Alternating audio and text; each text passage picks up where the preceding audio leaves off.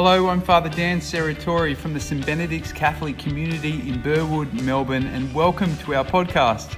We hope you're blessed by this homily recorded at our Sunday Mass. May it enrich you and may it inspire you to embrace more fully the love, the life, and the mission of Jesus. Enjoy. God works with us, and He's in fact worked with us and revealed Himself to humanity all through the ages in ways that we can grasp and that we can understand. He works with us through signs, through tangible actions and tangible rituals. We heard, particularly in our first reading today, of some of the actions that God had provided to His people, of how they were to express their relationship with Him. And we see in the Old Testament lots of ways that God was present to them in a pillar of fire, or through angels that came and visited them, or through the burning bush that Moses spoke to. There was these visible signs of who God was and how He wanted to speak to His people. Although still the Hebrews for all those centuries never had an image of God, and they couldn't even say the name of God. But then God became a human being. God became a man in Jesus, and Jesus in His humanity, this sign that we can see before our eyes and that we could touch and we can hear His voice and His teaching. Jesus' humanity is a sign for us of who God is, while also being God Himself. It's both the sign of who God is and He is God Himself. And just the same, while God could have brought about the salvation of mankind, He could have fixed our sinfulness and our brokenness just by a wave of His metaphorical magic wand or a click of His fingers. God could have just fixed us in that way. He chose to do it by this sign, this symbolic action of Jesus of handing over His life and dying on a cross. And this symbol is what we know. The cross is the clear symbol by which Christianity is identified. It's our key emblem, as it were. But it was also an event and an action that achieved something. It was also a sign, but it also brought something about. And this is the way that God works with us in the sacraments. This is the way God gives us now to receive His grace, to be in that relationship with Him. It's through the sacraments, which are both signs that symbolize what God is doing, who He is for us and what He wants for us, but they bring about the reality of God's grace. So they're both symbols and signs, but they're also a reality and bring that about. So while it's a blessing that we can still gather via the live stream at the moment, and of course, even though not being able to be present at Mass, we can make us act of spiritual communion and receive that grace.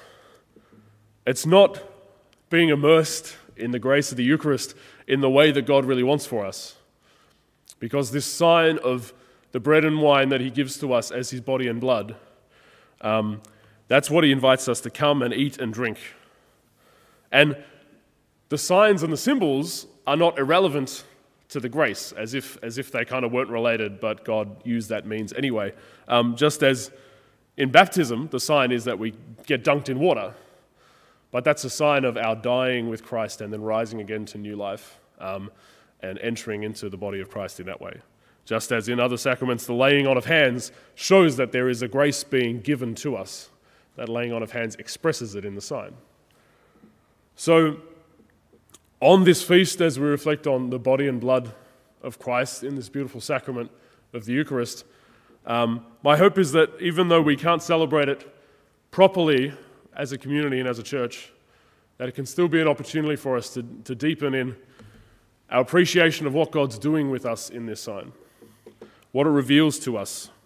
Now, for long-time Catholics who perhaps been celebrating the Eucharist all of our lives, we can never really get to the bottom of this mystery, so there's always more for us to reflect on to deepen our hunger for the Eucharist in this way. But perhaps you're watching and perhaps you're new to Catholicism, or you haven't been going to church very regularly, and perhaps this thing that we celebrate here is still a bit mystifying to you and you don't understand it. So today's feast is a beautiful moment for us to just open up what this symbolism means. Why does God give Himself to us in bread and wine?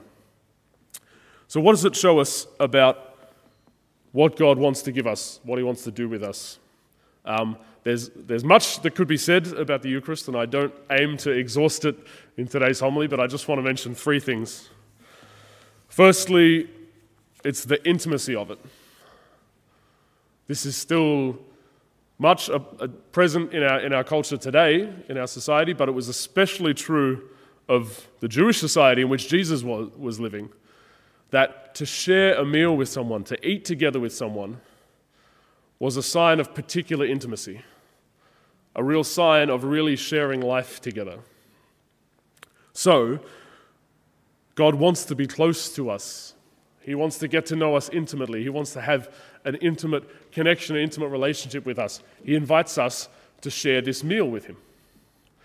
And he doesn't only want to come and eat along with us, but he invites us to eat him. So what could be more intimate than that? He wants to know us so closely. He wants us to get to know him so closely. This is why we call this act of receiving the body and blood of Christ, when we eat it and drink it, we call it communion, because we're entering into a profound union with God, a deep, personal, intimate relationship that he wants with us. And this relationship we have doesn't just happen for this fleeting moment as we celebrate here at the altar, just as we receive communion in those few minutes at Mass, or even for the whole hour when we come to celebrate Mass.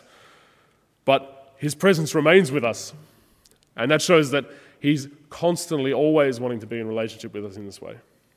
That's why when we walk into the church, we can see the red light in the sanctuary, the lamp next to the tabernacle that points out to us that Jesus is there, present, waiting for us, available to us, wanting to be in this relationship with us intimately. This intimacy of the meal that we share is also true, though, between us. I'm not just entering into communion, me and God, but it's me and you. We're entering into communion with one another as we partake of this sacrament. We're sharing in the meal together, and we're drawn into a unity, the unity of being in relationship with God and of sharing with one another. So it's beautiful. And this is really symbolized in one particular aspect of how we celebrate this, that it is one bread that is broken and shared out between us. Not only eating at the one table, but we would eat from the one bread, and ideally we would drink from the one chalice. Of course, that's not happening at the moment, and usually we would have multiple chalices anyway for practical reasons. But that sign of one bread that's broken and shared, and one chalice that we all drink from, shows this life that we're now sharing in a profound way. So, communion is a grace of profound intimacy, both between us and God, and between us together as the church, as the body of Christ. But the next aspect of this sign is the depth of it, the completeness of the gift that's on offer here, that Jesus gives himself totally to us, and he wants to come into us completely. So, the Jews would eat animals, but they wouldn't consume the blood of the animals because they believed that was where the life resided. The life of that animal was in the blood, so they didn't consume that. So how much more radical is it then that Jesus not only invites us to eat his flesh, but he invites us to drink his blood as well? Something that the Jews of the time wouldn't have even done of an animal that they were eating. Jesus invites us to drink of his blood because he wants to give himself completely to us. Everything that he is, he gives to us. We speak of this gift as the body and the blood, but really the complementarity of those two speaks to say that it is the entirety of Jesus that he gives to us. Even if we only receive the bread, the body of Christ, the church tells us that in that is the body, blood, soul, and divinity is the way that the church expresses it. But it is the entirety of his person, not excluding any part of him. And where does this gift go when he gives it to us? He gives us the whole of himself. Where does it go? It's not that we just we take it and look at it, or we take it and hold it in front of our eyes, or we take it into our household, but we take it into ourselves. We eat and drink his body and blood because this gift of himself that Jesus gives to us is to come right into the depth of our being. Communion brings a grace of sanctification, of becoming like Christ, becoming holy. And this grace is to reach down into every single corner of our being, which is symbolized by the fact that we eat and we drink it, we take it into ourselves. It's not just a surface thing. We take this grace deeply within ourselves. So, first two things. The sign of the Eucharist reflects the intimacy God wants with us and the intimacy he wants us to have together in our communion. And it also shows the depth of Jesus' gift and the depth of the graces that he wants to work in us, the complete transformation that the grace brings. The third thing I want to mention is Jesus' death and resurrection. Each of the sacraments that we celebrate are a celebration of Jesus' death and resurrection, the Paschal mystery, in their different ways. They each bring out different facets of it. So how does this gift of bread and wine reflect Jesus going to his death and rising again? Well, again, to focus on the fact that we eat and drink this gift that he gives us. And what happens to food when we eat it? It disappears. We chew on it and it's broken down and it's digested. And to not get too deep into the intimacies of that, it disappears. And so if I say eat an apple, it ceases to be an apple. I chew it and it's broken down, but then it does appear again in a new way. It surfaces again in my being as energy and nutrients and vitamins that will perform different functions in my body. So it's useful in a whole new way. It appears in a whole new way.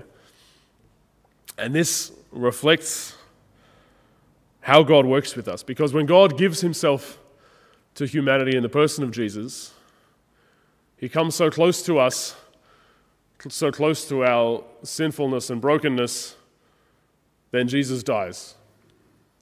He's broken and poured out, and he disappears into the tomb. But then he reappears in a new way. He rises again, alive in a new kind of way. And just so, we're given this bread and wine to eat. Jesus' gift of himself to us. And yes, we eat and we drink it, and that presence of Jesus in these elements disappears as we take it into ourselves. But then it reappears in a new way, in a whole new way, because we then become alive with the life of Jesus' resurrection. We are now alive in a whole new way as he was. We share in that gift of the resurrection as Jesus enters into us. So our celebration of the Eucharist, in the fullness of it, when we celebrate here in person, sacramentally, and partake of it, it immerses us in these realities, not simply to just think about them and understand them, but we celebrate it in this tangible way. We act it out and really participate in the realities that God's kind of sharing with us. And even when we pray in adoration, which of course even through our lockdown, our adoration channel 24/7 is going. And of course we hope to open up the chapel as soon as the restrictions allow. When we pray before Jesus' presence in adoration, the host in front of us, the bread, is not this static presence of Jesus just sitting there passively, but this is Jesus who has given himself to us and who gives himself to us. Jesus who has died and risen and gives us new life. So when we adore the Lord in the Blessed Sacrament, we can open ourselves up to that whole reality. And this is why adoration always comes out of the Eucharist, out of the celebration of the Mass, and always leads us back to it, to hunger for more. So while we can't celebrate the fullness of the sacrament as a community today, we can't be together and eat and drink and taste of God's salvation in this way that he intends for us, my hope is that we can deepen in our hunger for God's grace in this way, the way that he wants to work amongst us. As we wrestle with the truth of it, as we reflect on what this sign means, that we can look to this sign of Jesus' body and blood in the bread and wine, with open eyes to see what he wants to reveal to us through it.